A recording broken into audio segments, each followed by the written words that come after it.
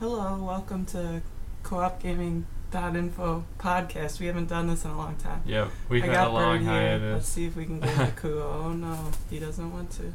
No. Come on. Alright, he's flying away. Bird, hop up. Oh yeah, try to get him. Oh man, there he gone. goes. Yeah. So no Kuin today. Updates, let's see.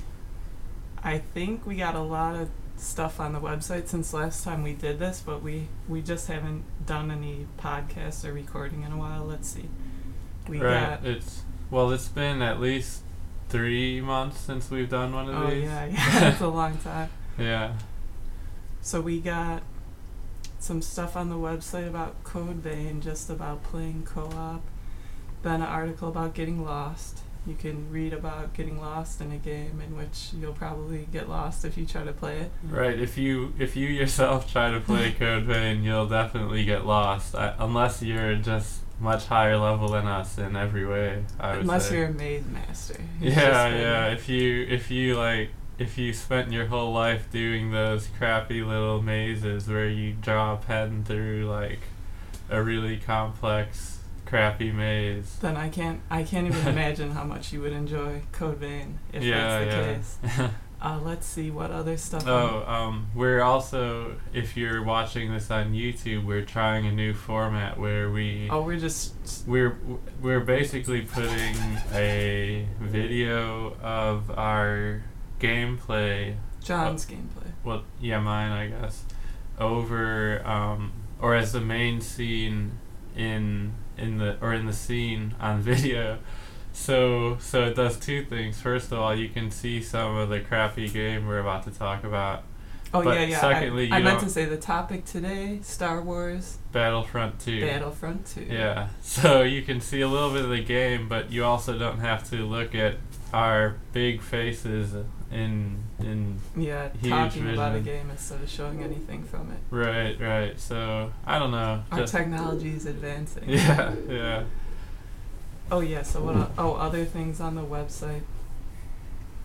I think we put a little article about how crappy the flying in Anthem actually is compared to like an actual spaceship game like Starlink, which we were playing for a while, where it's designed for you to fly around and shoot stuff while you're flying around, and it's not like a weird little crappy add-on that your character kind of can do. And what else was there? I don't know. We haven't. Oh yeah, we put that about Ghost Recon Breakpoint. Ghost Recon Breakpoint, which that could have been a whole podcast episode in and of itself, because we tried to play Breakpoint. I mean, we spent like $90 or whatever on the deluxe edition, thinking we were gonna just like love the game.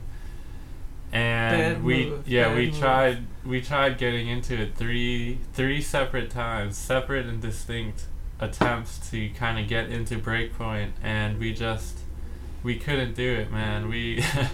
It's like.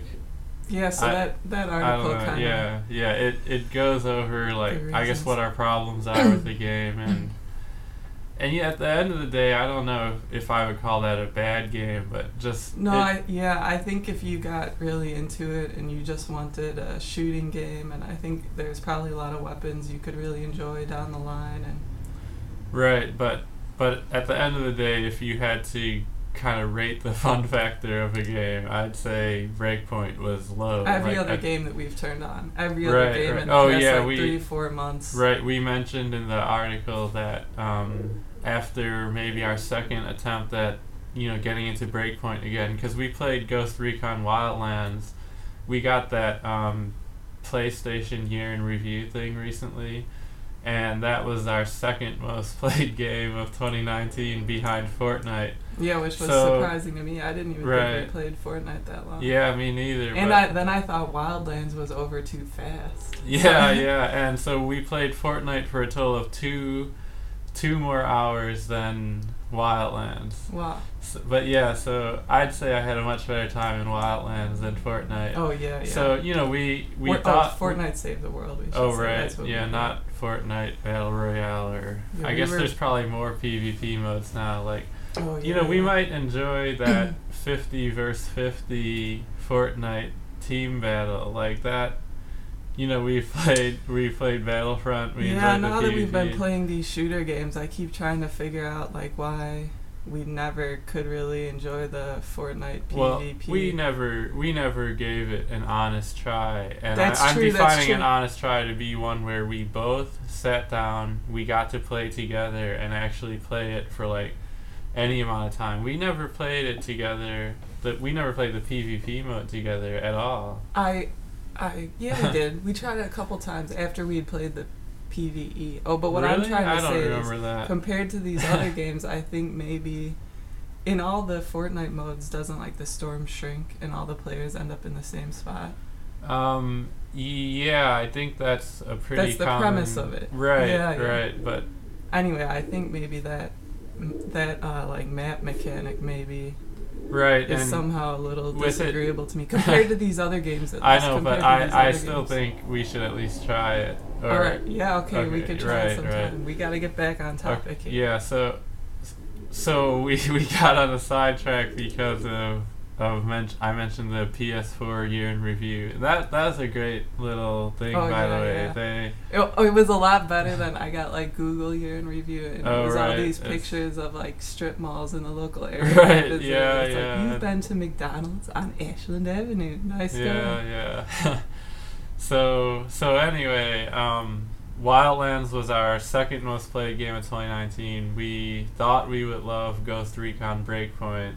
We couldn't get into it at all. So check that stuff out on the website, I guess. Right. It's if you just go to the main page. In fact, I should have put like an overlay with the URL of our website on this, but that'll be for next time if there is a next time. So, but yeah, the review for Breakpoint is on the homepage of the website, or if you click reviews. I think pretty much every reviewer panned it, so it's not like anyone really needs to read like a very very late published old of the reasons we kind of panned it, I guess. Yeah, like maybe our reasons are better than everyone else's reasons for hating it, but or worse. Yeah, or worse. But in general, everyone seemed to at least be as nonplussed as we kind of were. Right. And it also made me think that before like buying a game, I should kind of look at the reviews, and at least if it's like an expensive game, unless we know for some reason that we're gonna love it, we should actually kind of just like follow rational consumer behavior, where that was a game that was panned by almost everybody. Everybody said it wasn't worth the $60, and of course it's been on sale twice now for like half off. Come on, we gotta get back on topic here. We've been freaking showing Star Wars now and babbling for like 5 minutes, and we haven't even begun to talk about it. And then the notes I have here, we were gonna go over a couple other games we played briefly, give a quick take. So we're still not gonna talk about Star Wars, just front loading the front of this gabbering. But okay, games we've played in the meanwhile that I think that we haven't, we didn't put a bunch of reviews or content about them. Okay, so going through here, it makes me realize how long it's been since we did this. We played Far Cry, New Dawn, and Far Cry is at 5. Far Cry 5, that's right. So my hot take here is play it for the hunting, which to me was like the real differentiating factor here and thing that made this game like cool and fun. You go around the map or whatever doing your quests and stuff, but it's like an open world game, but what really distinguished it for me is that everywhere you travel in this open world, you can call animals to you and hunt them in this like really ridiculous fashion. Yeah, or you could fish too. I also have fond memories of the fishing. Yeah, I mean, it was way better than the fishing in other games we've played, like ESO, where you're actually just sitting there. Yeah, it was a much better, a higher level fishing simulator, I guess. Where it actually was kind of like a game. But looking back at this game, I just remember how cool it was to be like walking through the woods and you throw these like little crappy hunks of bait, and then it was like kind of constant target practice. Oh, but it's not for nothing because those skins of the animals. As far as games go, both Far Cry's had what I would consider great kind of miniature game economies. Where as you engaged with the game, and you kept playing it, you yourself began to really value. In Far Cry 5, it was money. In Far Cry New Dawn, they changed the system to be ethanol or whatever it was. Well, it was supplies. So there was like gears. I don't know. Duct tape, right?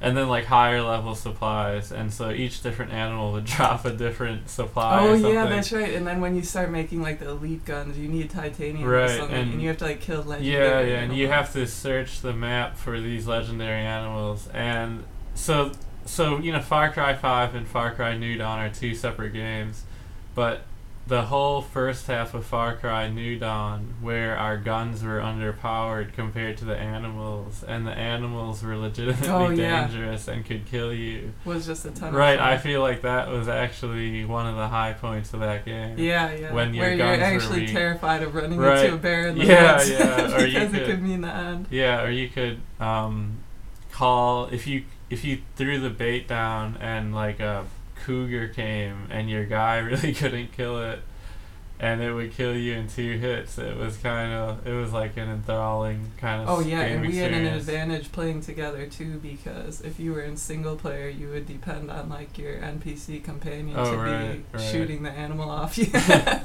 But so other games we've played here. We played Starlink, kind of like a game for kids. Oh yeah, Starlink Battle for Atlas. So the big selling point of that game was these little plastic toys were being sold in the stores that were little replicas of the spaceships. And they somehow attached to the controller, is that right? There was a special controller attachment that I think you could have bought for like $30, and it made it so you could swap out the weapons and the ship onto your little controller, and it would swap in the game, which is, when you describe it, it sounds awesome, but I think that was a big failure, and they lost a lot of money on that because there were news reports saying that they were like pulling them from the stores, and the people involved were kind of like no longer with the company, and so well, that makes sense, because it's like this plastic garbage, and you already have this controller and like gaming system, and it wasn't like I feel like if they did something similar for Pokemon, that might actually be a success, but there's actually nobody to turn the controller into an adorable Pokemon. Right, or if you could swap Pokemon with little figures, I could imagine that being a huge success. But who knows what these Starlink guys are? It was a weak property. Oh yeah. No one's like imagination was captured by it. So anyway. So quick take on this game. This game was kind of a lot of fun. We had to play it in split screen. Oh yeah, it's a split screen co-op game. So if you're looking for split screen games, that might attract you to it. But you have this like fleet of pilots, and you're kind of like leveling them up, and then there's like a huge selection of weapons, so you can swap your weapons on the ship. So it's really more a game of like collecting and leveling up these like different weapons and characters. Right, and Starlink was kind of like a strange little game, because they had many different modes for you to play in. So one was on the world, where your ship actually kind of traversed the globe like a little man, like a fast like little a man. Hovercraft. Right, it was like a hovercraft, and you had to jump. And there were little like groups of mobs sitting all around the map, and little goals and different like tiers of stuff you could do. Yeah. And then there was the actual space battle portion of it. Mode. Which that was kind of well done too. Remember, we would be vaguely just drifting in space, moving from prize to prize. You would drift in space, searching for your space crap to help level your weapons and stuff, and then teams of outlaws would kind of come. And you would go in hyperdrive, and outlaws would intercept you, what have you. So there was like a lot going on in it. It was a lot of fun. I think it got kind of repetitive, because when you're on that planet, that was like my comment on it, why I think we like fell off. I think this was a game where we made a mistake, and we went around mining stuff and like upgrading everything, and then it said Kind of like in Division 2. We spent time on the planets. where they were like, oh, now it's like been taken over, so you have to like mine and upgrade everything all over right, again. That's like a common Ubisoft trick it's too, an where Ubisoft trick. You spend a bunch of time influencing the state of the open world. Yeah. And then you progress a little bit in the you progress a little bit in the game, and it all, like the enemies invade or whatever, and then it's a chance for you to do it again. Yeah, and at that point you were like, there's like a limit to your patience because farms 2,000 pollen globes or whatever they were. And it wasn't too fun to like farm convert the whole map in the first place, and then they're telling you get to do it again. But that was our fault for just not advancing the main quest we could have advanced quickly faster. As we possibly could. So. Right. Oh, and that brings me to the controller. So we were playing split screen. Wait a second on the controller. Let's get through this first. We're almost done here. Sure. Okay, Code Vein, your hot take. I said, we'll suck the joy from your soul. For every ounce of fun you have, 2 ounces of joy can suck. Yeah, boy, Code Vein, I feel like I did have a lot of fun playing it. There was a point where I felt like we were progressing our characters in the game at the same time that our skills at the game were improving. Oh, yeah. So Code Vein is a Souls-like game, meaning you have to dodge a lot and avoid attacks. And avoid damage and not let damage occur to your it was a lot softer, though, even than Dark Souls, because you had heals and you had the NPC who rezzed you and everything. So I feel like it was the downfall of so many of those Japanese games where the gameplay was fun and engaging, but everything around it kind of was taxing. Right, it was taxing. I feel like the administration was done poorly. The UI was. It took me forever. Remember how long it took me to even understand like what was going on with the skills and the passives and all that. Oh, right. Because I didn't have a passive. Yeah. So there's the classes in the game, and Genevieve Man, when we first opened that game, it was completely bewildering. Right. It was completely bewildering. Right, but the other thing is it had the multiplayer was very awkward, and there were you could play in such a way that everything falls apart and you can no longer even play together anymore. That's actually where we stopped playing. Is we each had to complete about an hour of gameplay in single player. So it's like another thing where the game was still pretty fun, and it's like the act of playing it wasn't easy. Kind of a drag. Right, and not something you necessarily look forward to. Right, and if we didn't at the time we stopped. Yeah, and if you think about it, we had problems with like the map, and then there was the skill and class progression that actually ground to a halt and became impossible because we hadn't collected the proper vestiges, and then that kind of cascaded with being irritated at how difficult it was to navigate the maps themselves. And so, it's like another Japanese game where they're asking so much from you as a player, and you're not getting like a great return on that. You're just kind of. But I wanted to say too, for me, who's trashier than you, when we finally beat some of those bosses, like I didn't even feel too good about it. In other games, like I have, you gotta try to beat the boss over and over again. You fail a bunch of times and you do it. I feel like other games, I've felt a modest happiness at beating a boss, but not in Code Vein. Oh, right. Well.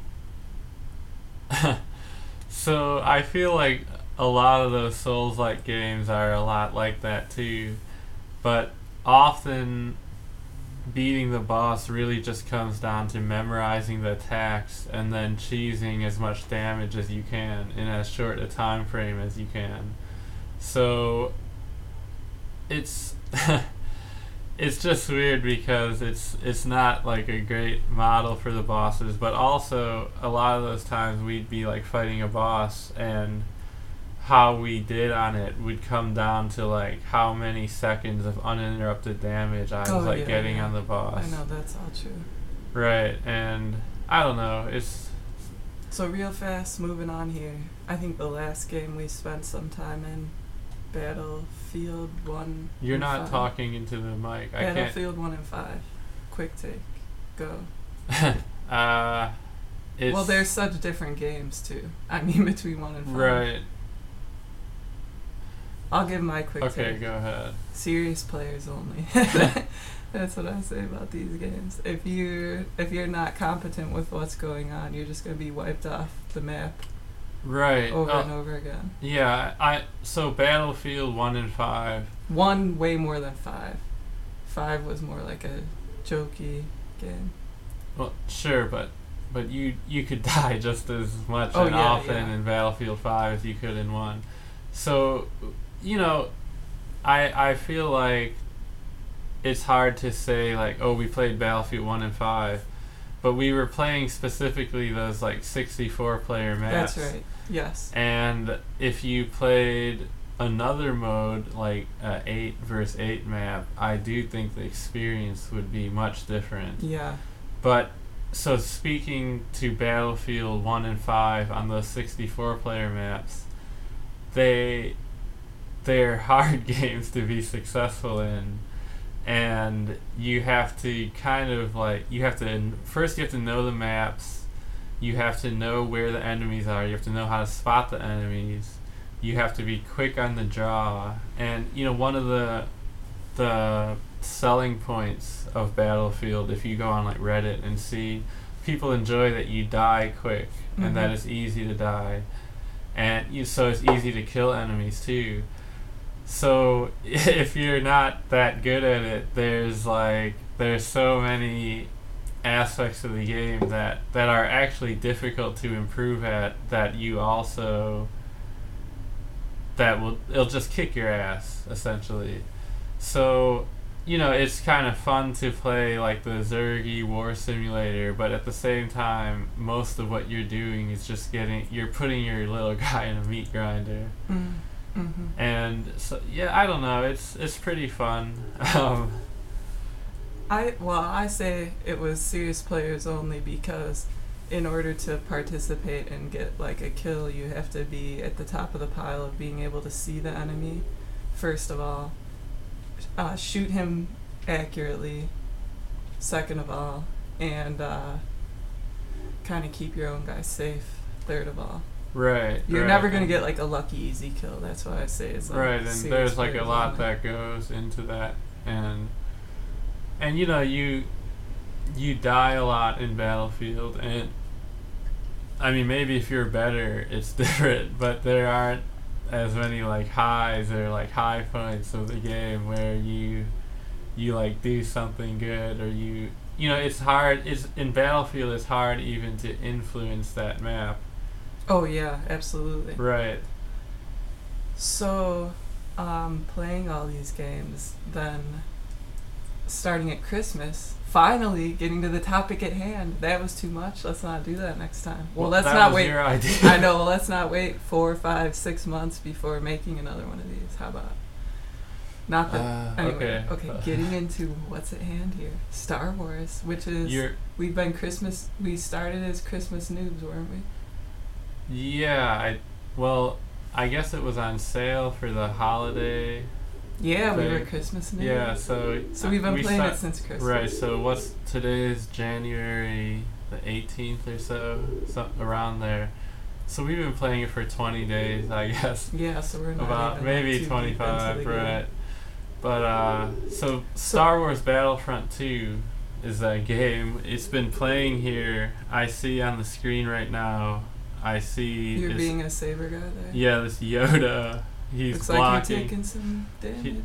Blocking. No, he's running around. Okay, So why did we get so into this game? This was the first PvP game we've played since ESO, I guess, that we got really excited to play the PvP. Right. And just like had a ton of fun right off the bat, and kind of like loved it.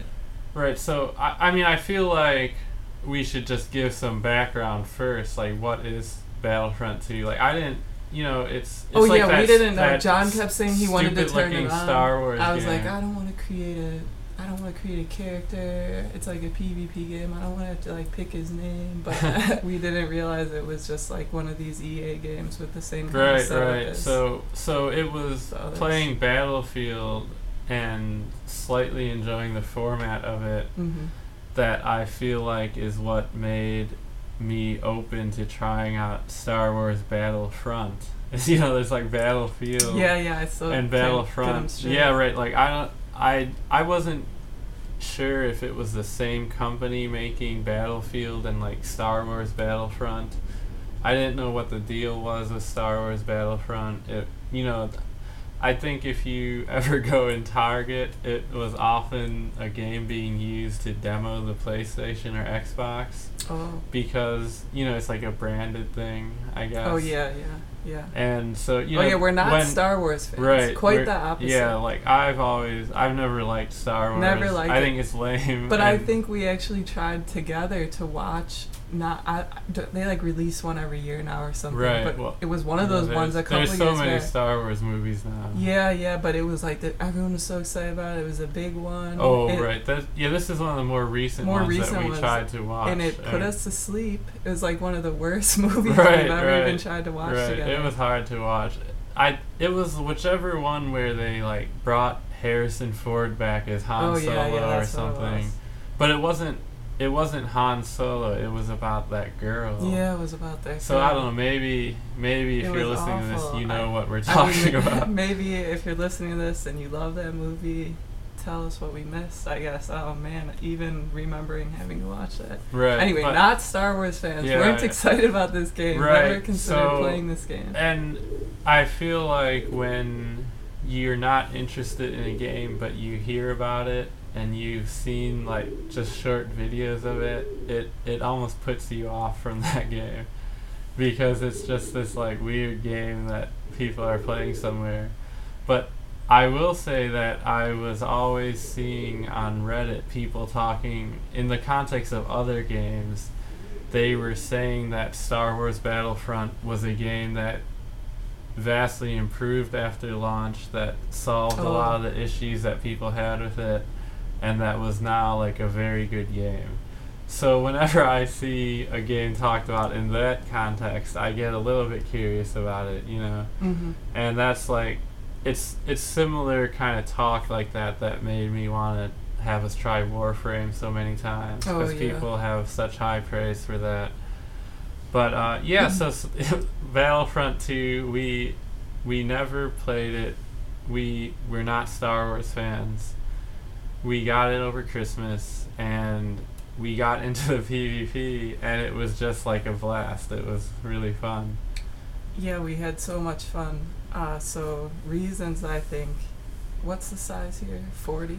So, yeah, the mode we most often play is 20 versus 20. 20 versus 20.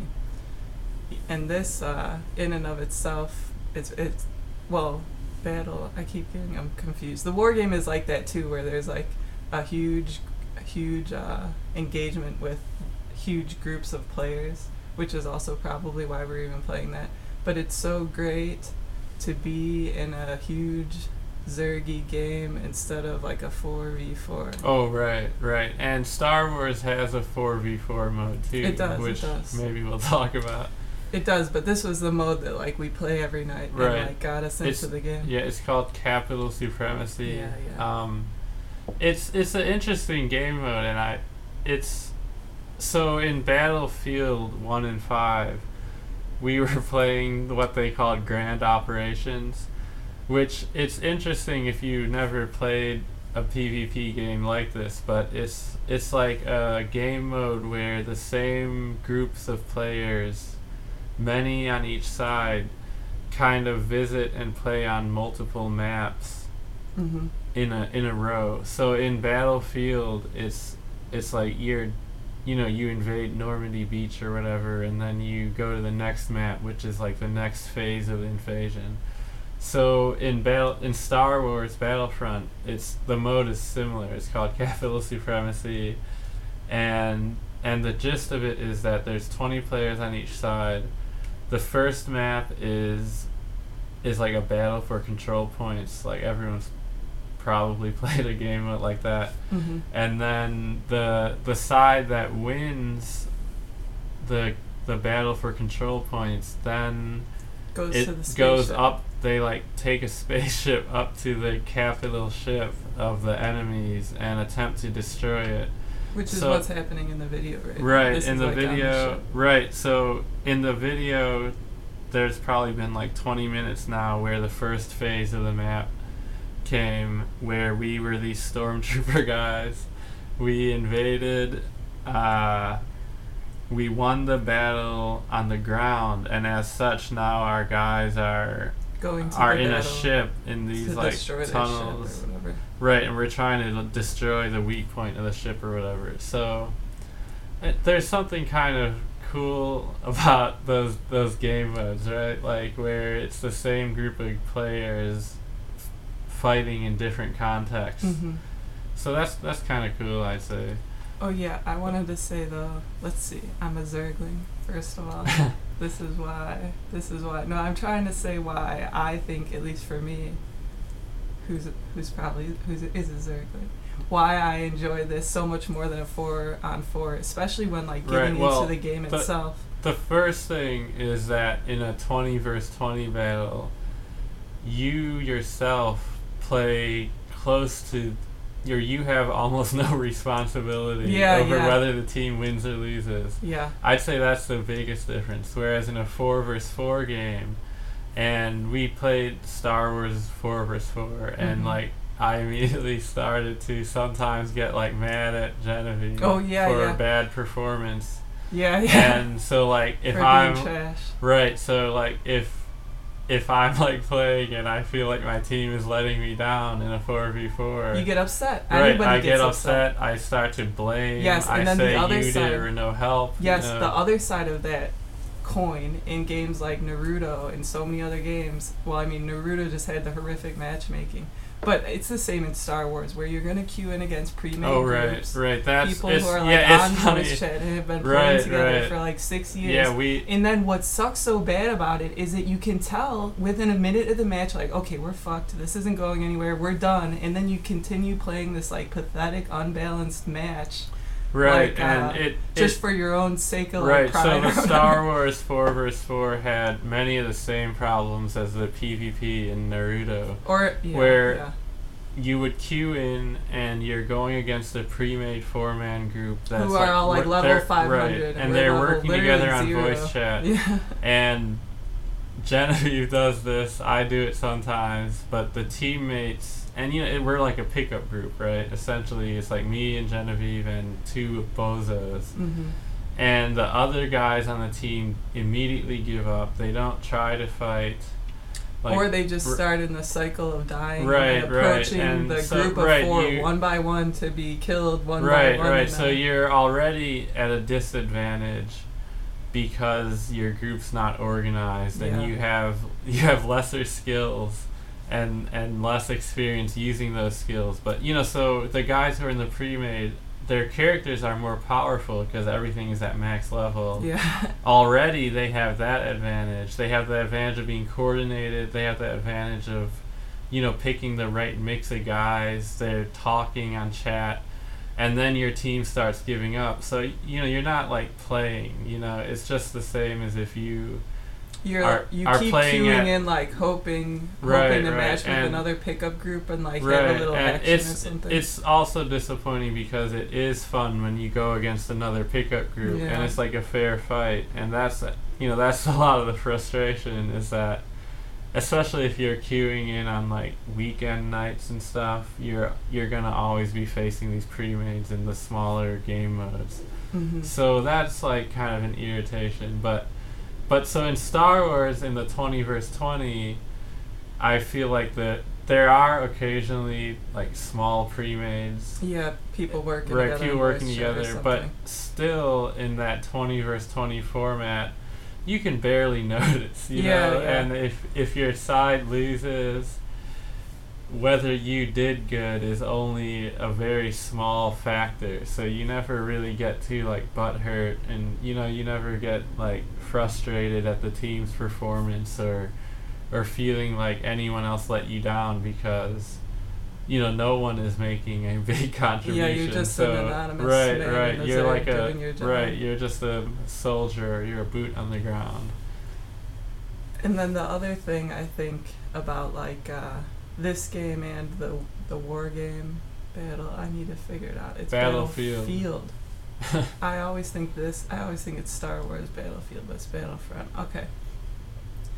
When we sign into a game, we want to sit there and play the stupid game for a couple hours. I don't know, 2 hours, 3 hours. Then so many of those 4-on-4 games, that's not what you're doing. You're just queuing. You're queuing. You play for 5 minutes. You queue. You play for 10 minutes. You queue again. And then this game and Battlefield. Oh, right. It was so refreshing to be playing for like a couple hours at a time, or like these Capital Supremacy games can go on and on. The on. match goes on for at least 25 minutes, which is and more often the matches go like 35 to an hour. So if you say the average is like 30 minutes for a Capital Supremacy in Star Wars Battlefront, that's such a different feeling, even at 30 minutes. Yeah. Like a 30-minute game session compared to an 8-minute game session. How long is Overwatch? Like 8, right? Overwatch is more like, I'd say, between 12 and 25. Oh. So, right, and, playing Star Wars Battlefront, I thought we might enjoy Overwatch. Like, we haven't tried that earnestly either. Right, and we never tried it together either.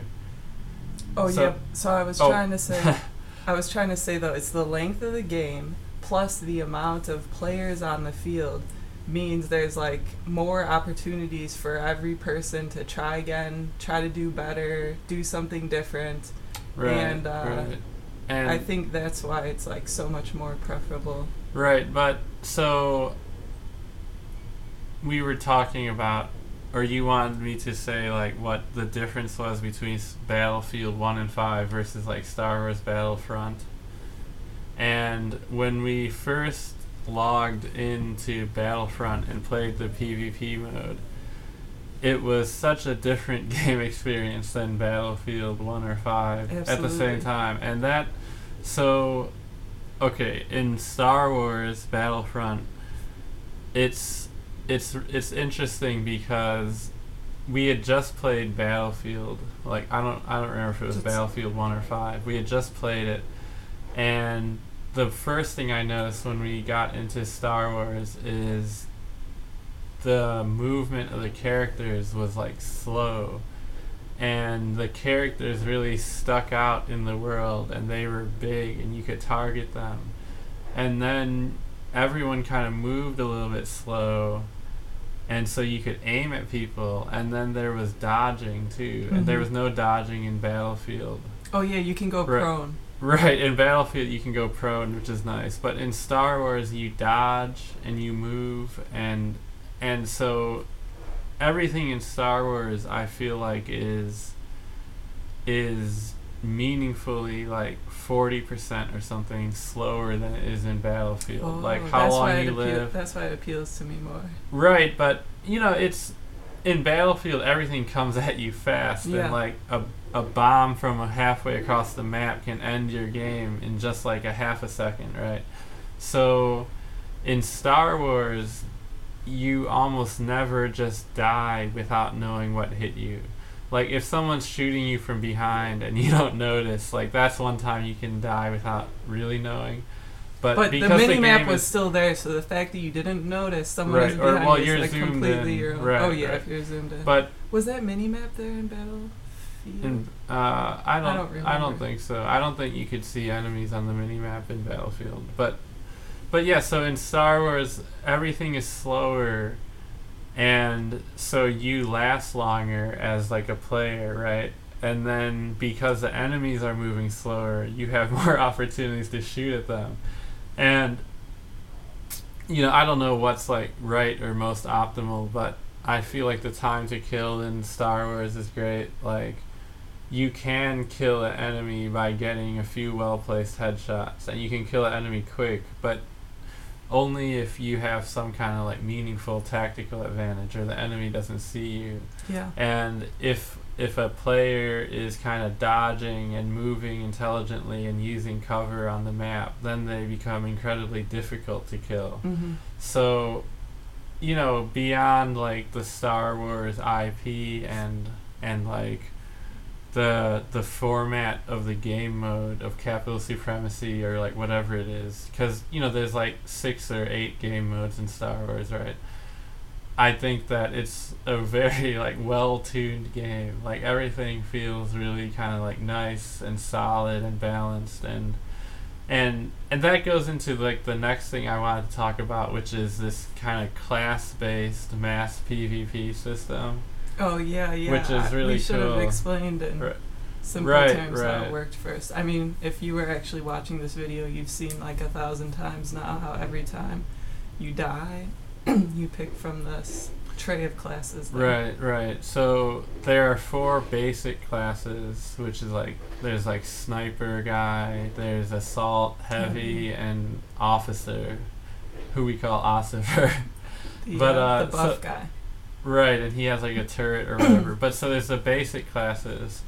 Then as you kill enemies in the battle or whatever, you gain points, and the points can be used to purchase like middle tier guys or else vehicles, or the points can kind of be saved up to be a hero or a boss guy, which are the like they're lightsaber guys. Yeah, like the main characters of Star Wars, like Luke Skywalker and Anakin Skywalker, or, you know, those type of guys. So, with the lightsaber. Right, so you know, there's like 20 players on each side. A bunch of them are those basic trooper guys.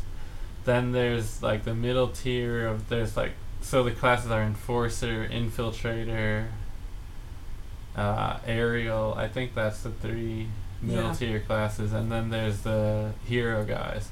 So there's different tiers of like player power, and it creates kind of like an interesting ecosystem in the game, where there's each game kind of has a mini economy, kind of like League of Legends, where in League of Legends the team that starts out getting the kills gets their upgrades quicker. So that team kind of becomes more powerful through their success in the game in that particular round. Didn't Call of Duty have that too? Where you get your bombs. Right, so yeah, in Call of Duty, as you like gain kills, you can drop like an airstrike or whatever. So it's cool to but so what Call of Duty, well maybe some, I don't know, I haven't played a Call of Duty in a long time, but in Star Wars there's like the classes, and the points go toward the classes. So it's just cool to, you know, you gain some points, and then you be a bigger class, and you can do more in the fight. Yes, yeah, there's more to it than that. I'm trying to think how to say it, because you were saying how it creates this it changes the battlefield, because when you're one of those little guys, just a generic trooper, and then one of those saber guys comes, the saber guy can block all your bullets and kill you with 2 strikes. Then one of those middleweight guys come, that he can, his gun power or his ability to get away from you is usually much better than yours, so he should have like a relatively easier time killing you. So the way this changes the battlefield is, depending on what class you're playing, you strategize more which fights you want to take. If you're just going to try to flee at the sight of the saber guy, if you're going to try to take down the saber guy while he's like taking down someone else, like how fast you could take down the middleweight guy if he's surrounded kind of by lightweight guys. Right, and it just creates a lot of kind of interesting or nice dynamics. Yeah, more like evaluating that you're doing when you're making decisions in the game. You're not just evaluating on the basis of like cover or where the objective is, but like kind of what your power and your chances in the fight in front of you. Right, and then there's a lot of like where 3 or 4 little trooper guys might be able to take down a lightsaber guy if they're positioned well. Yeah. Right, yeah, and it provides you more. It's like more highlight reel stuff where right, and when you like kill the aerial guy who has like 2 rocket launchers where he could dodge away from you at the touch of a button, at the touch of like 3 buttons at any time, and you take him down. You make fun of him. Right, yeah. Or the like saber guy. The saber guy you manage like melee down despite the fact that he can slice you right, down. And so the saber guys start with like 700 or 800 HP, and the trooper guys start with 150. So when you kill a lightsaber guy in a 1v1, it's really awesome just to teabag that guy because like such a stupid thing happened in the game. It adds all these power dynamics. That's what it is, and they're all like interesting, kind of like fun, amusing, or punishing power dynamics, and that's like a great kind of different nexus to be playing with on the field. So they recently made a really strange, interesting change in Battlefront, where in Capital Supremacy, so I mentioned that as you play the game, you gain points for like kills and objectives and stuff. And they recently changed the cost for the middle tier classes, like the Enforcer and the Infiltrator. So like the Enforcer is like a Wookiee warrior or whatever. And the Infiltrator are these sneaky guys. But they recently change the cost of those middle tier guys to be 10% of what it was. So they used to cost, like an Enforcer used to cost 2,000 in-game points. Now they cost 200 in this Capital Supremacy mode. And it really profoundly changed the game. Oh yeah. Well, first we gotta explain why. So before, like when we started playing, hardly anyone played these like middleweight guys, middle cost guys, because what you wanted to do is save up your points and buy the expensive saber guy. Then only 4 saber guys. No, there's 2 per 4 team. saber guys per team. Per team allowed on the field. Right. So when one dies, his slot becomes open, and if you happen to be selecting your character at that time and you have the 4,000 points, you can pick him. So everyone would save up, hoping that they would be dealt so that the fights card. would mostly be those lightsaber guys and then a few middle tier guys from those players who spent a lot of their points on those middle tier guys, and it'd be mostly troopers. Yeah. So but now that the middle tier guys they made the cheap. change to like the in-game mini economy or whatever you want to call it, to where the middle tier guys are cheap. So it made it so the map is just filled with these middle tier guys. Yeah, and that was probably what they wanted, or it probably was a good change because I think it is a good change. The saber guy was like a god because it was literally just like the saber guy against all the weakest, lowest level troops. Yeah, just sorry for 1 second. Like I feel like that's what a huge part of the joy of this stupid Star Wars game is, that it really is just like the movie where the lightsaber guy comes upon like a team of 7 or 10 stormtroopers or robots. Just fells them. Right, he just destroys them. Like he deflects all their laser bullets so they shoot themselves. Then he starts chopping their heads off, and they're done. Right, it's like it's an entertaining game just to kind of like look at. And like at the beginning of the map, when there's the 20 stupid robots or the 20 stormtrooper guys kind of like rushing forward, it's like a kind of hilarious scene. Yeah, it really is. But yeah, speaking to that game economy change they made, it made it a much more interesting game because then the maps were filled with the middle tier guys who have an easier time taking down both the saber guys and the low level guys. So it made it more dangerous to be a lightsaber guy because if you played badly, instead of having stormtroopers with weak weapons shooting at you, instead there's like a rocket launcher guy and like an assassin and a clone commando guy with grenades or whatever who could kind of, they're not going to beat the lightsaber guy in a 1v1 unless there's like a huge skill gap, but 2 or 3, especially they'll rip him down. Especially more really than 2 middle tier classes can defeat those, lightsaber guys just really quick. So I guess it's interesting that even in this time that we've been playing, which is like less than a month, they made kind of a cool change like that. Yeah. Not an objectionable change at all. You had to be kind of like irrational to play those middle tier guys before, because you were someone like I'm so bad as the lightsaber guy that I just like whatever, I'll just spend my points on like him. But if you actually considered yourself like a decent self-respecting player, it was irrational not to save up and try to like be Anakin and like slay 50 drones or something. Right. There's other like kind of smaller game, like really specific granular game mechanics that kind of would influence your decisions. But when you're a middle tier guy, you gain half the amount of points for doing anything as like a stormtrooper, right? So you get like 100 points for a kill as specialist, as a basic soldier, and you only gain 50 as a middle tier guy. How much do you gain as a saber guy? It's less. It's less. 25. Right. I don't remember. Like maybe on the screen. Right. So, but yeah, the lightsaber guys get even less points for kills than the middle tier guys.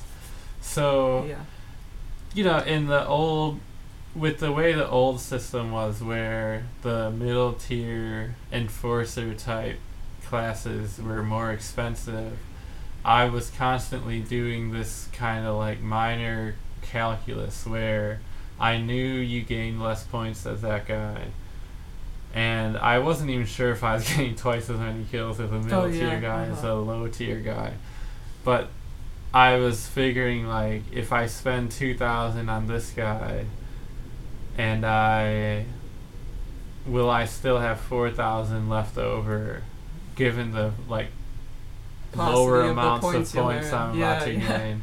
So I was always trying to plan it so that I would have enough points in case a lightsaber guy was available. Opened up, Right, so for that reason, I would often not want to play a middle tier guy just so I didn't have to like jump through those mental hoops. I could just play a low tier guy and hope that amass points and then have like a bunch of points for those lightsaber guys when they opened up. So, they made a change to get more middle tier guys onto the battlefield, and it did improve the game. So I don't know, that's just kind of cool, I guess.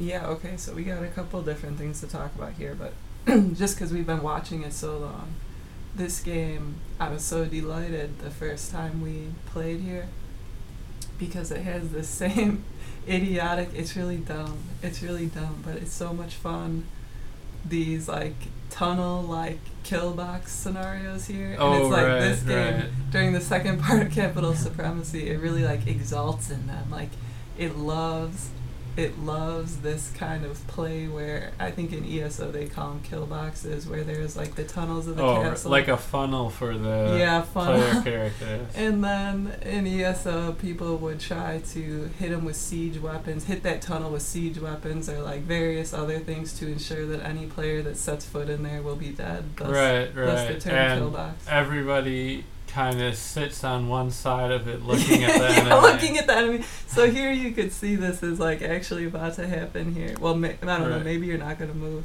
But here is like the engine room or whatever that you have to either defend or we destroy. just successfully defended the engine room. So then there's like all these tunnels leading to it. So then if you're defending it, your goal is to keep the enemies out of these tunnels using whatever methods are available to you.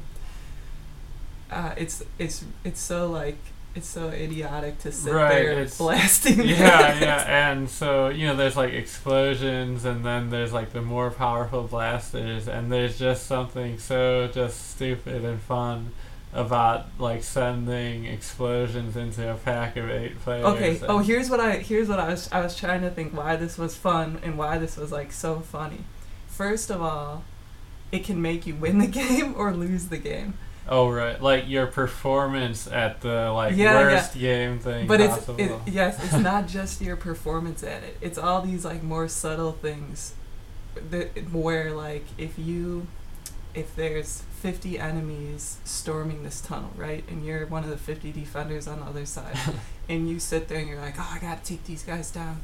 And they like kill you a couple times and you keep returning to this tunnel because you're so fixated on the idea of like busting some of these guys down, and then the enemies start streaming in through, and there are often situations where like the whole team will become fixated on a particular tunnel.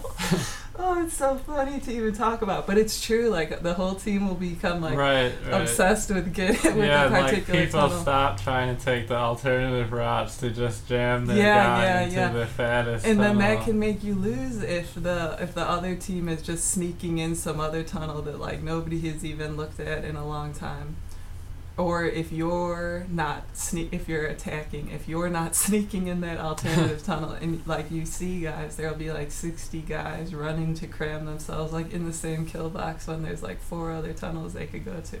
So that's one funny thing about it. I think the other funny thing is that when you're playing on either side of these tunnels, like you have to make yourself believe that you're somehow smarter and more effective than the poor little pathetic guys on the other side of the tunnel. And like that in and of itself is like a hilarious and idiotic concept. But it's kind of true too.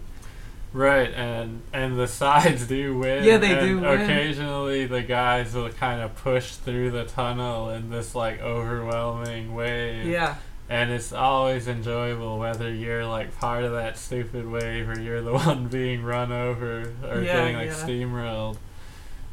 It's so cute because if you imagine like going to a college and like taking one class and then taking the class next to them and like dividing them, sitting them on opposite sides, and then like egging them on to think that they're better than this other like random group of people at this like particular thing, and then both of them really believe it, and we'll, like right.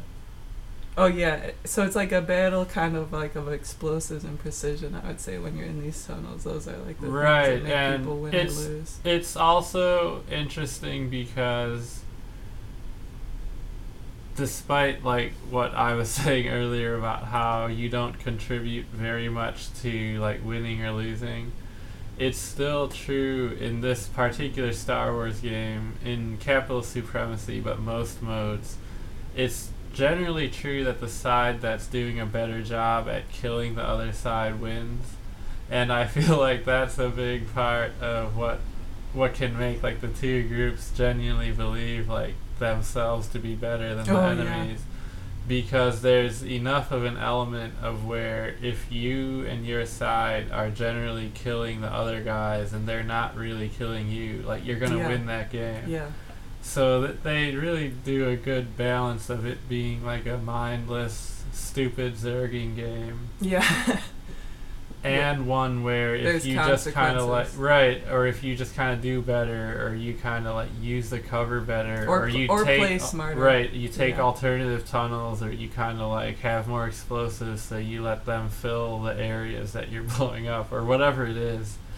You still will kind of like win if you are doing better. So it's got like a nice balance of all those kind of things that make it like feel good to play or fun to play or something.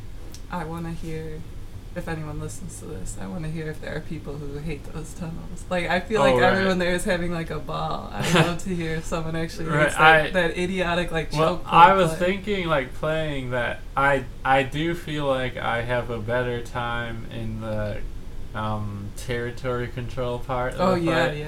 And that if you get kind of into that mode enough, those tunnels can be a little like tiresome, or like to know that you're getting put into the even zergier tunnel mode when you've been having a good time and like capturing points and stuff and kind of like sneaking around. I don't disagree with that. That it could be less fun than other things, but I'm saying it's a lot of fun. Right. Yeah, it is really fun, and if you can kind of just like engage with it, and it's gonna be a good time. So turning on this particular game, Star Wars, we were completely gobsmacked with the sheer amount of game modes and ways you could play this game. More so than any other game. Okay, so you could play this Capital Supremacy mode, which is what we play most of the time when we play.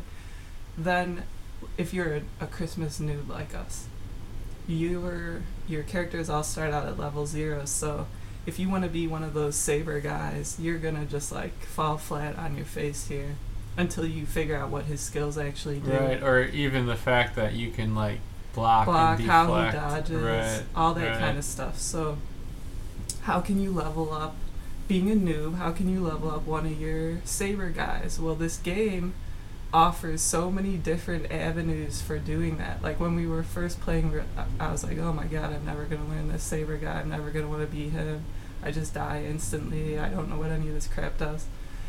So you can play in that 4 vs 4 heroes mode where everybody is a hero and all you're doing is battling 4 other heroes, which is kind of cool, but that has like the problems of the pre-made groups and stuff, so it's still going to be kind of like a punishing place to learn. Then this game gives you single player modes. Right, there's a single player, well there's a campaign, we haven't even tried that. Touch that, yeah. Right, there's like an arcade mode, but there's a ton of PvP modes you didn't mention. Oh, so okay, go over there's PvP Galactic modes. Assault, which is like a objective based 40-man PvP thing. We didn't have quite as good a time in there, but I don't know, we might play it some more, I suppose. But then there's smaller scale, like 8 vs 8 maps, and so they call those strikes/extractions. And those ones, because they're smaller, like your performance and your ability to get the objectives can make a much bigger difference. Right, those were a lot. In some ways, they were a lot funner than Capital Supremacy, because in an 8 vs 8, most of the fights you're gonna have are like a 1 vs 1, or like 2 guys around. Whereas in that 40-man mode, you're gonna just spawn in and just bite the dust. Right, and like you'll be fighting guys, but there will be 2 other guys looking at you from another angle who can just shoot you down. Yeah. So the smaller scale fights are like, I'd say they're a little more like skill intensive. Yeah, more controlled too. Right, and so those are fun. I feel like it was easier to do better in those just because you faced less like random deaths and stuff. Oh yeah. But then there was the 4 vs 4 heroes, and then there was also the spaceship mode, right? Which we didn't get to. Yeah, we didn't really do very much of that. But if space games are your thing, I don't know, I guess I'd like to hear from someone who space games are their thing, if it's actually good in Star Wars. Right. I feel like it was at least decent, it was we played it was at least on the level of Starlink's space battles, maybe even better. Yeah, I think it was probably better. Right, and then there's also hero space mode, so like a smaller scale space battle. So there was like it was either 8 vs 8 or 10 vs 10 spaceships, but then there was a 4 vs 4 spaceships. Yeah, I can't even believe how many game modes we've talked about at this point, and there's like still so many more. There was a 2 vs 2 heroes mode, which maybe would be better suited for us, because then at least we wouldn't go against a 4-man pre-made as a 2-man pre-made. But then whatever happened would be completely our fault, and like losing. Oh yeah. Completely my fault probably. So again, more game modes I feel like than any other game. There was a co-op mode too. Oh yeah, that's what I was trying to get around to. So to practice our saber guys, we were trying to look for a way that we could play together without having to necessarily play other players, just to get a feel for their skills and level them up a little bit. And there's like split screen co-op mode. Oh, right. Well, okay, so technically that's split screen arcade. Split screen arcade. And then there's a co-op mode as well. That's a different mode. Remember that? Oh, it was yeah. like a 4-man co-op, and you had to conquer map objectives against huge waves of enemies. Oh Remember yeah, that I was one? gonna say about that because this is like a downfall here too, and with Battlefield 5. Okay, if you go to the co-op or multiplayer PvE in Right. Star Wars, like you are not going to meet with success there because anyone decent at the game is playing the PvP. So then when we would like attempt to try this mode, we wouldn't even get a full group. Like sometimes there were so few people, we wouldn't even get a full group, and it was pretty much impossible to beat it, to win. I'd say it was balanced around there being 4 competent players. Yeah, it was balanced around there being 4 competent players, and then the only people queuing into this mode were like complete noobs, straight off the ground, who were like as zero. bad as us on the first day we logged in. Yeah. And they would kind of like, remember how the first mode we actually tried in Star Wars was the co-op. Oh yeah. And remember we kind of queued into it and like died a few times, and then a couple minutes passed and it said defeat. Oh yeah, that's right. And We were in the character selection screen looking everything over and like trying to figure out what the crap was and who we wanted to be, and then up on the screen flashes like defeat. Right. And, yeah. That was the game. Yeah, and it was funny because we were queuing into this co-op mode and we could see the same exact thing happening to these other players. Yeah. Where they kind of didn't quite know what was going on. They died a few times and then it says defeat. Yeah. So it's like a completely not a non-workable or non-successful game mode. Right, and it kind of sucks too because I feel like if they kind of fix that up, it could be something that would be a lot of fun for like little they can't guys. fix it because I mean I would like to do it. I thought it was fun, but it can't be fixed because as soon as you get a taste for killing, you just go over to the PvP. But I was trying to say Battlefield 5 was the same way. Remember we tried to queue into some PvE. No one would even join our group. Right. It was balanced for 4 players. Yeah, it was really difficult. The Battlefield 5 PvE. It was so difficult.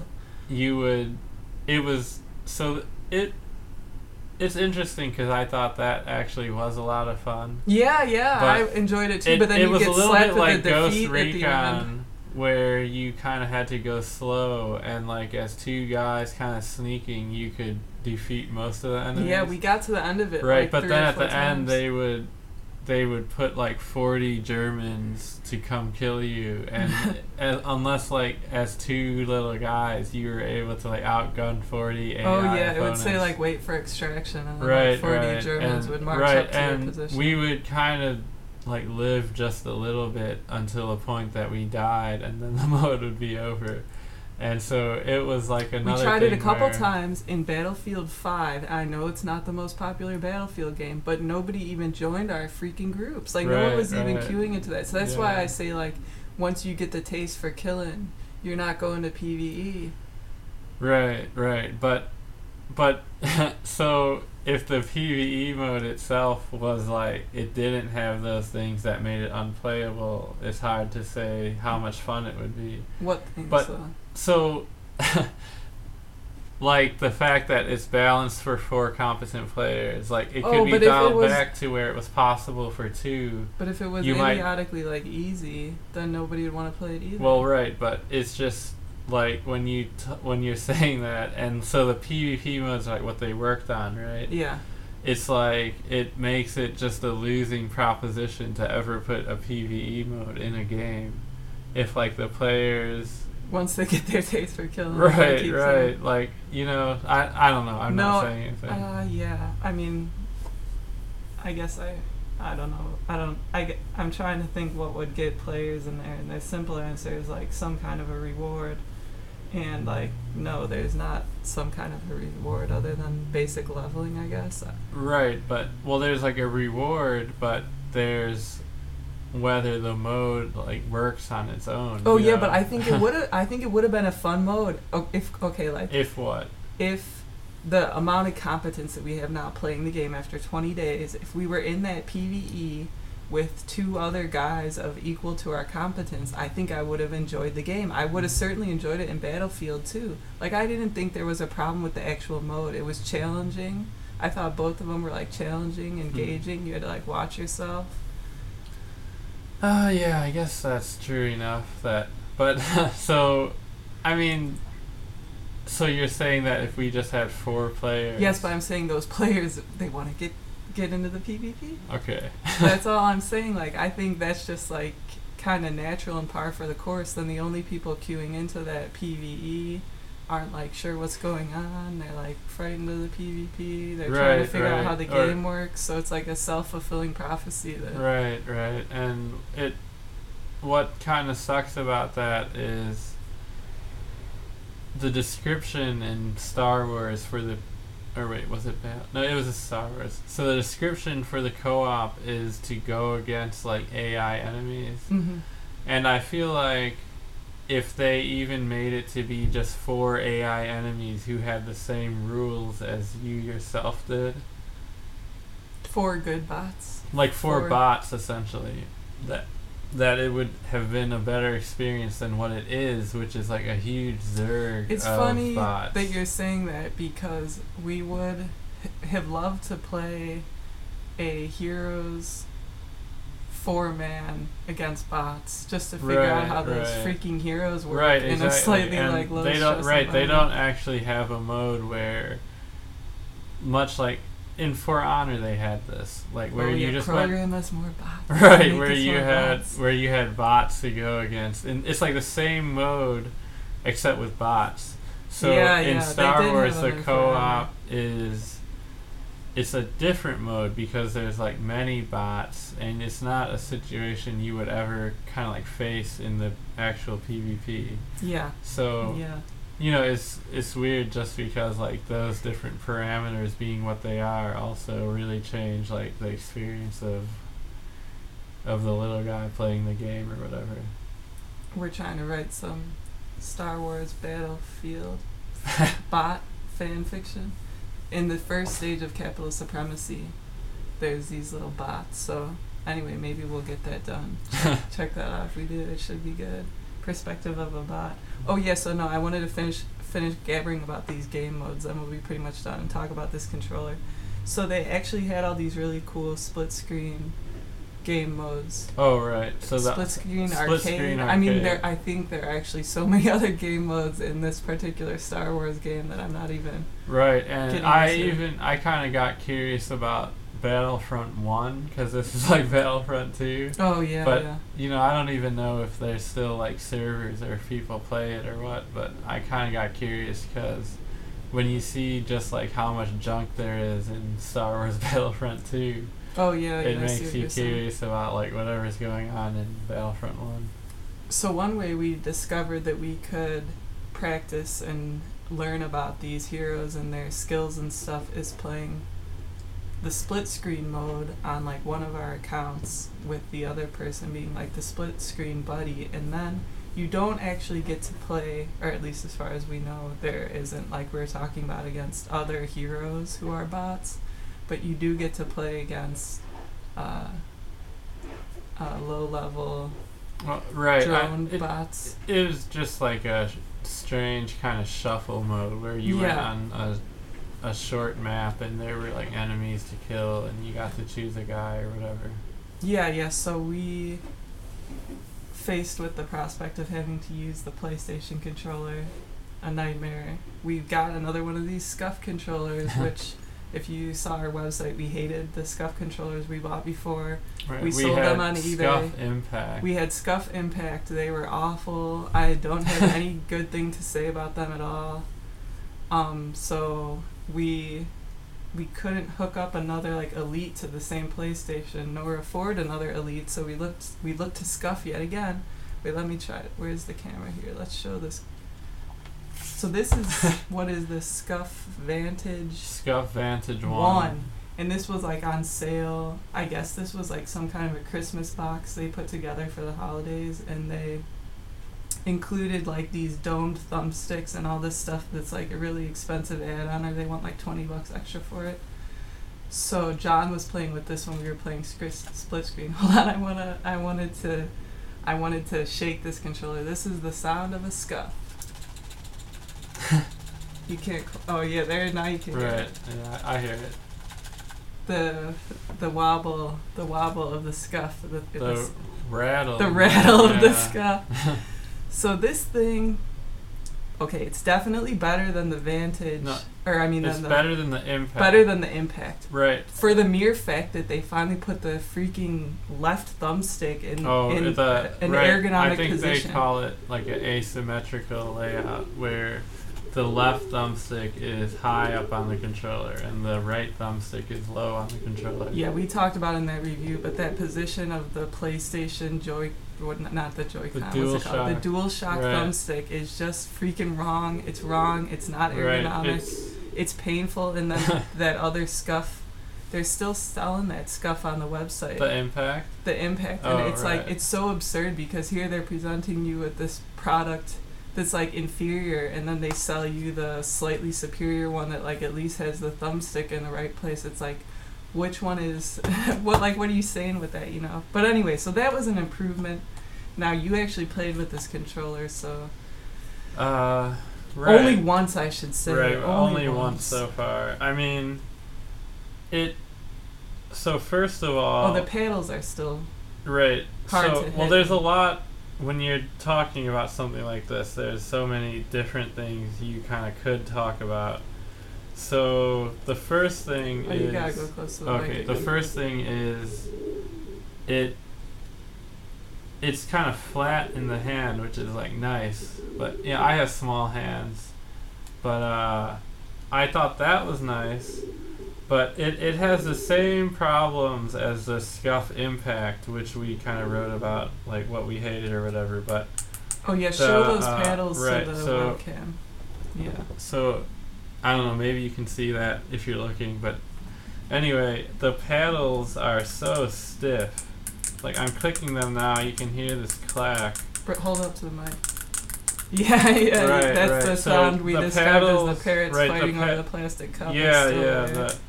It's not as bad as on the Impact. Not as bad, right, but it's really stiff. And another thing I'll say is, so the paddles are stiff. That's not good because, you know, you're depending on what game you play, and so, you know, the paddles are like square, triangle, OX. So if you're pressing these things and you're pressing it a lot because of how stiff it is, it's just like asking for a carpal tunnel and like to hurt yourself. Yeah, it requires too much pressure. Right, it's so much like pressure, and Impact.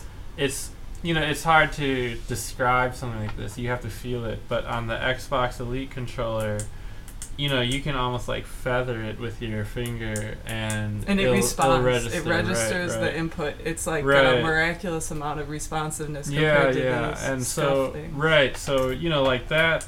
It's funny because this Vantage is a huge improvement over the Scuff Impact, but if I could have asked them to make one and only one improvement, it would have been to make the paddles take a light touch, and they don't. But so other stuff, you know, it's easy to get spoiled by the Xbox, but on the Xbox, just everything feels so like nice. It feels like better than on this stuff. And this, as you could feel from the rattle, or you could hear from the rattle, it just feels like a plastic piece of junk. I saw people when because they have like Vantage 2 and this is like Vantage 1, this one was deeply on sale, and I saw people on Reddit talking about how easily their scuffs have broken and like all the problems with like the firmware or something.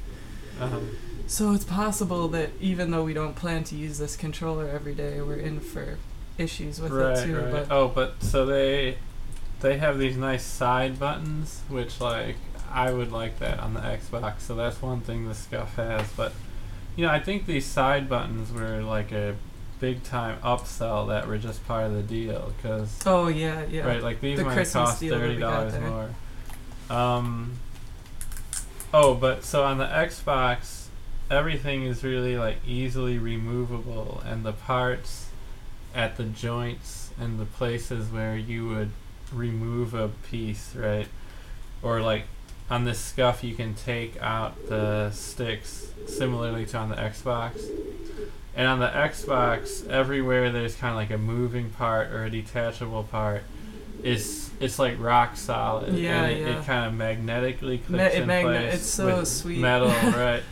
And on the scuff, it's these really, like, I guess chintzy is the right word, because it's like little globs of plastic, plastic in awkward clickers. shapes. And the paddles aren't removable, and if you move it at all, like I'm moving it right now, it feels like it's gonna break. So and according to people on Reddit, it does break. Right, yes. It does break. People were saying like fragile as glass. Right, and another thing that I noticed right away is, so on the Xbox controller, they have what they call a trigger lock, which it makes it so that the press distance of the trigger is shorter, which means if you're playing like a first-person shooter, and because it's locked, it'll click down faster. Yeah. So you could, if you're like spamming the R2 button, yeah, trying and in to shoot games somebody. what was that other game we were playing where we were like these little floating pieces of garbage? Remember? And you had to like continue advancing or your game ended. 2 other people played with us one time. Oh, Risk of Rain. Oh, Risk of Rain, yeah. Called, right? If you're playing like a little game where you have to basically be light attacking or like R2 constantly over and over, that trigger guard is like the best carpal tunnel reliever of all time. It's like amazing. It makes a game like that like a pleasure to play. Yeah, or maybe not a pleasure, but at least a little playable, less painful. Yeah. Right, so anyway, on the Xbox, the trigger locks or trigger guards or whatever you want to call it are controlled by a switch on the back, and when it's like a little nub, little metal nub. When you push. When you toggle the switch, you can really feel it's like this nice mechanical movement. What occurred, yeah. And then the trigger that's already like really buttery smooth, it locks really nicely. So that's nice product or nice design, whatever you want to call it. But then on this scuff, for the same system, they have these weird little I'm not sure how to describe these things. It's a rotating piece of plastic about God. A quarter inch long. Wait, look at that to see if am I getting it here? I don't think there's any way to really show that. Right, it's a little holding it up like it's like a little rotating piece of plastic, and it's like sometimes as a kid you'd have a toy with like a little plastic tab that you would like wiggle it back and forth until it snapped off, and that's literally what these things are.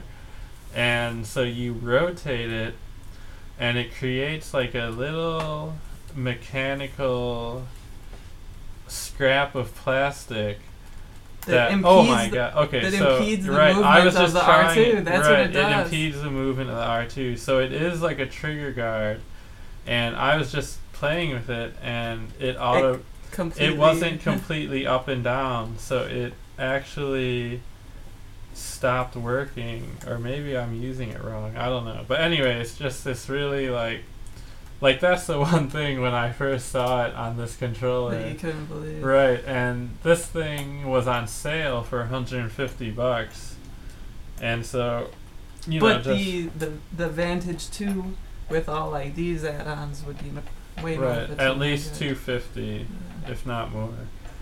So yeah, I don't know, like, and then it just feels so breakable. Like I want to just break this touching it right now.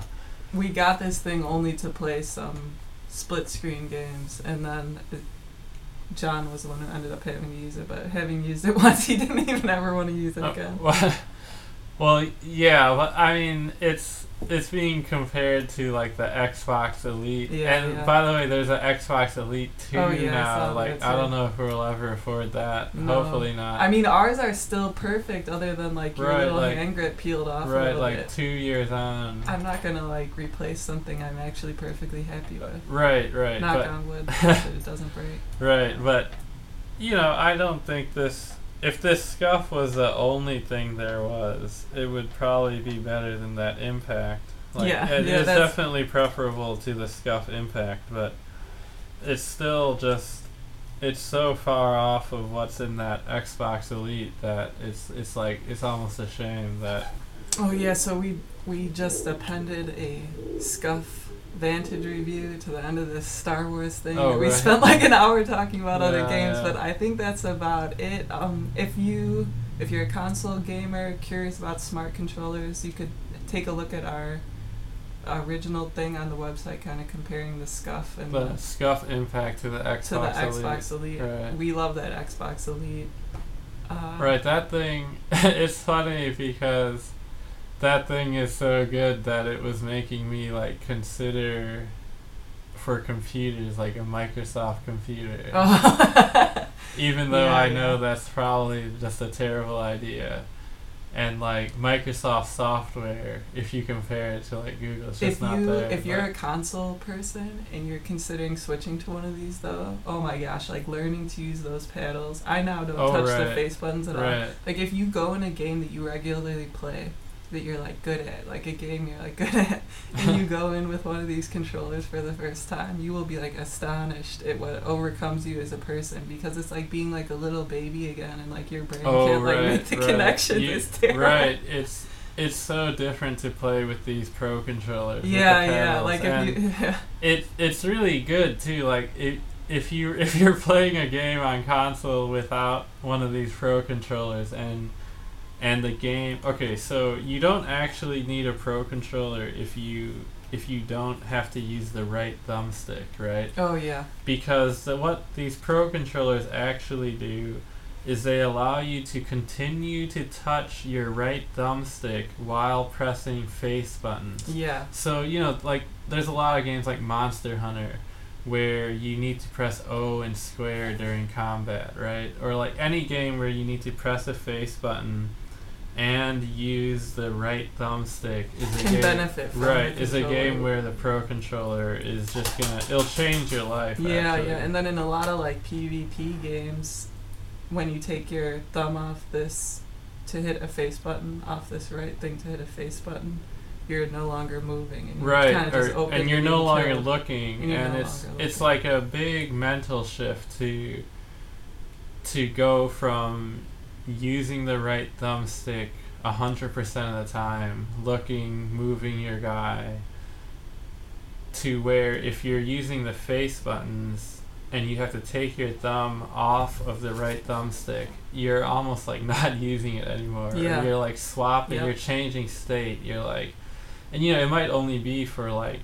200 milliseconds, but those 200 milliseconds, if you're pressing the face buttons, they really add up to the point that you're not even using your right thumbstick nearly as like much as you would. Yeah, I'm saying trying to do something with that new controller. It's an unusual learning process to have as an adult. Oh, right. And I recommend it. It really, yeah. It stretches the brain. Right. And it shows you how like stagnant your brain really can be. So anything else you want to say about this game? We're having a great time with this game. I have to admit, I don't see us stopping playing it anytime soon, although John always gets bored of games faster than me because he gets better at them faster than me. But let us know what you like about it, other games you want to recommend, right? Stuff we missed. Yeah, it's always a joy to...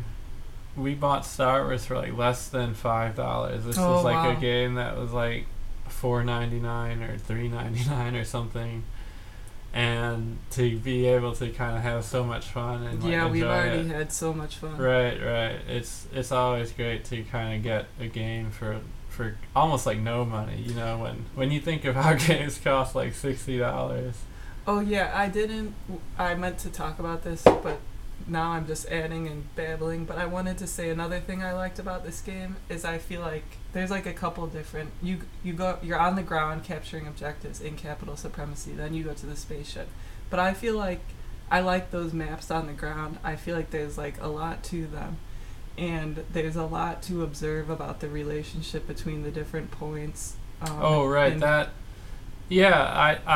feel like one of the things that's really great about this Star Wars game is that as you play it, your kind of like skills and abilities are always increasing to the point where after you've played on these maps a few times, you start to see what parts of the maps are good and how to engage with the map and like what points you want to hold and cover, right, and where you can see the enemies from like these vantages. And then, you know, you're like improving at your ability to like shoot the enemies and spot them. But it's funny too because we've never quite like played one of these games where, you know, like how often have we played a PvP game enough that, say like in Battlefield, where we would actually begin to learn one of the maps, but like in Star Wars there's 6 maps. We have begun to learn them. Right, we've played them a little more, and now that we've played each map, you know, at least 5 times or whatever, we can start learning what the map is and like what's on there and what the features are and how to use the cover and like what is cover in the context of this game and so on, you know. Yeah, that's true. It's true what you say, but I still assert, and maybe after we play more games I would take it back, but I still assert there's a little more to think about in these maps as far as like the strategy. Well, I don't know. I mean, I guess I'm thinking about Battlefield 5, which we did play long enough that like that map with the train station and stuff is like I still like remember it, but I don't know. Maybe I'm wrong. All I'm saying is that it's nice when you get to know the map a little bit more to feel like you can strategize and change it, even as a single player for the whole team. But yeah, that's like when you start to really get good at the game, you're like controlling every aspect of what's going on, or you're at least aware of it. But, you know, like how often do you... like, just think of, like, all the time we've spent playing games or whatever, right? And, like, 95% or more of that, you're moving through this game environment that you don't know, like, at all. It's just that's like, completely true. You actually know nothing about it. You're moving your little man, like, forward or through somehow. You don't have any like mental model of what's going on or what the different areas are or anything. So we forgot to talk about Bubble Boy, so hopefully we can just get a compilation video together doing melee kills with the bubble on, and it'll speak for itself. I think, I don't know if anyone will watch this, but I think in this video I probably was playing Specialist fairly often and using the bubble in melee, so I don't know. I also don't know if I was like doing good in this particular video. Yeah, this might have been old, right? You probably improved a bit. Oh yeah, I'm definitely better than I was here, but I don't know. There were sometimes I did okay. There were some kills in there. Yeah. All right, cool. Okay, well, thanks for listening. If you actually listened to us all this time, I hope it was entertaining, thought-provoking, and not too boring. I hope the audio sounded all right, even though we both kept leaning away from the microphone. And shoot us a comment or check out the website, write to us. Yep. We'll be right back. Yeah, all sounds great. Thanks for listening. Bye.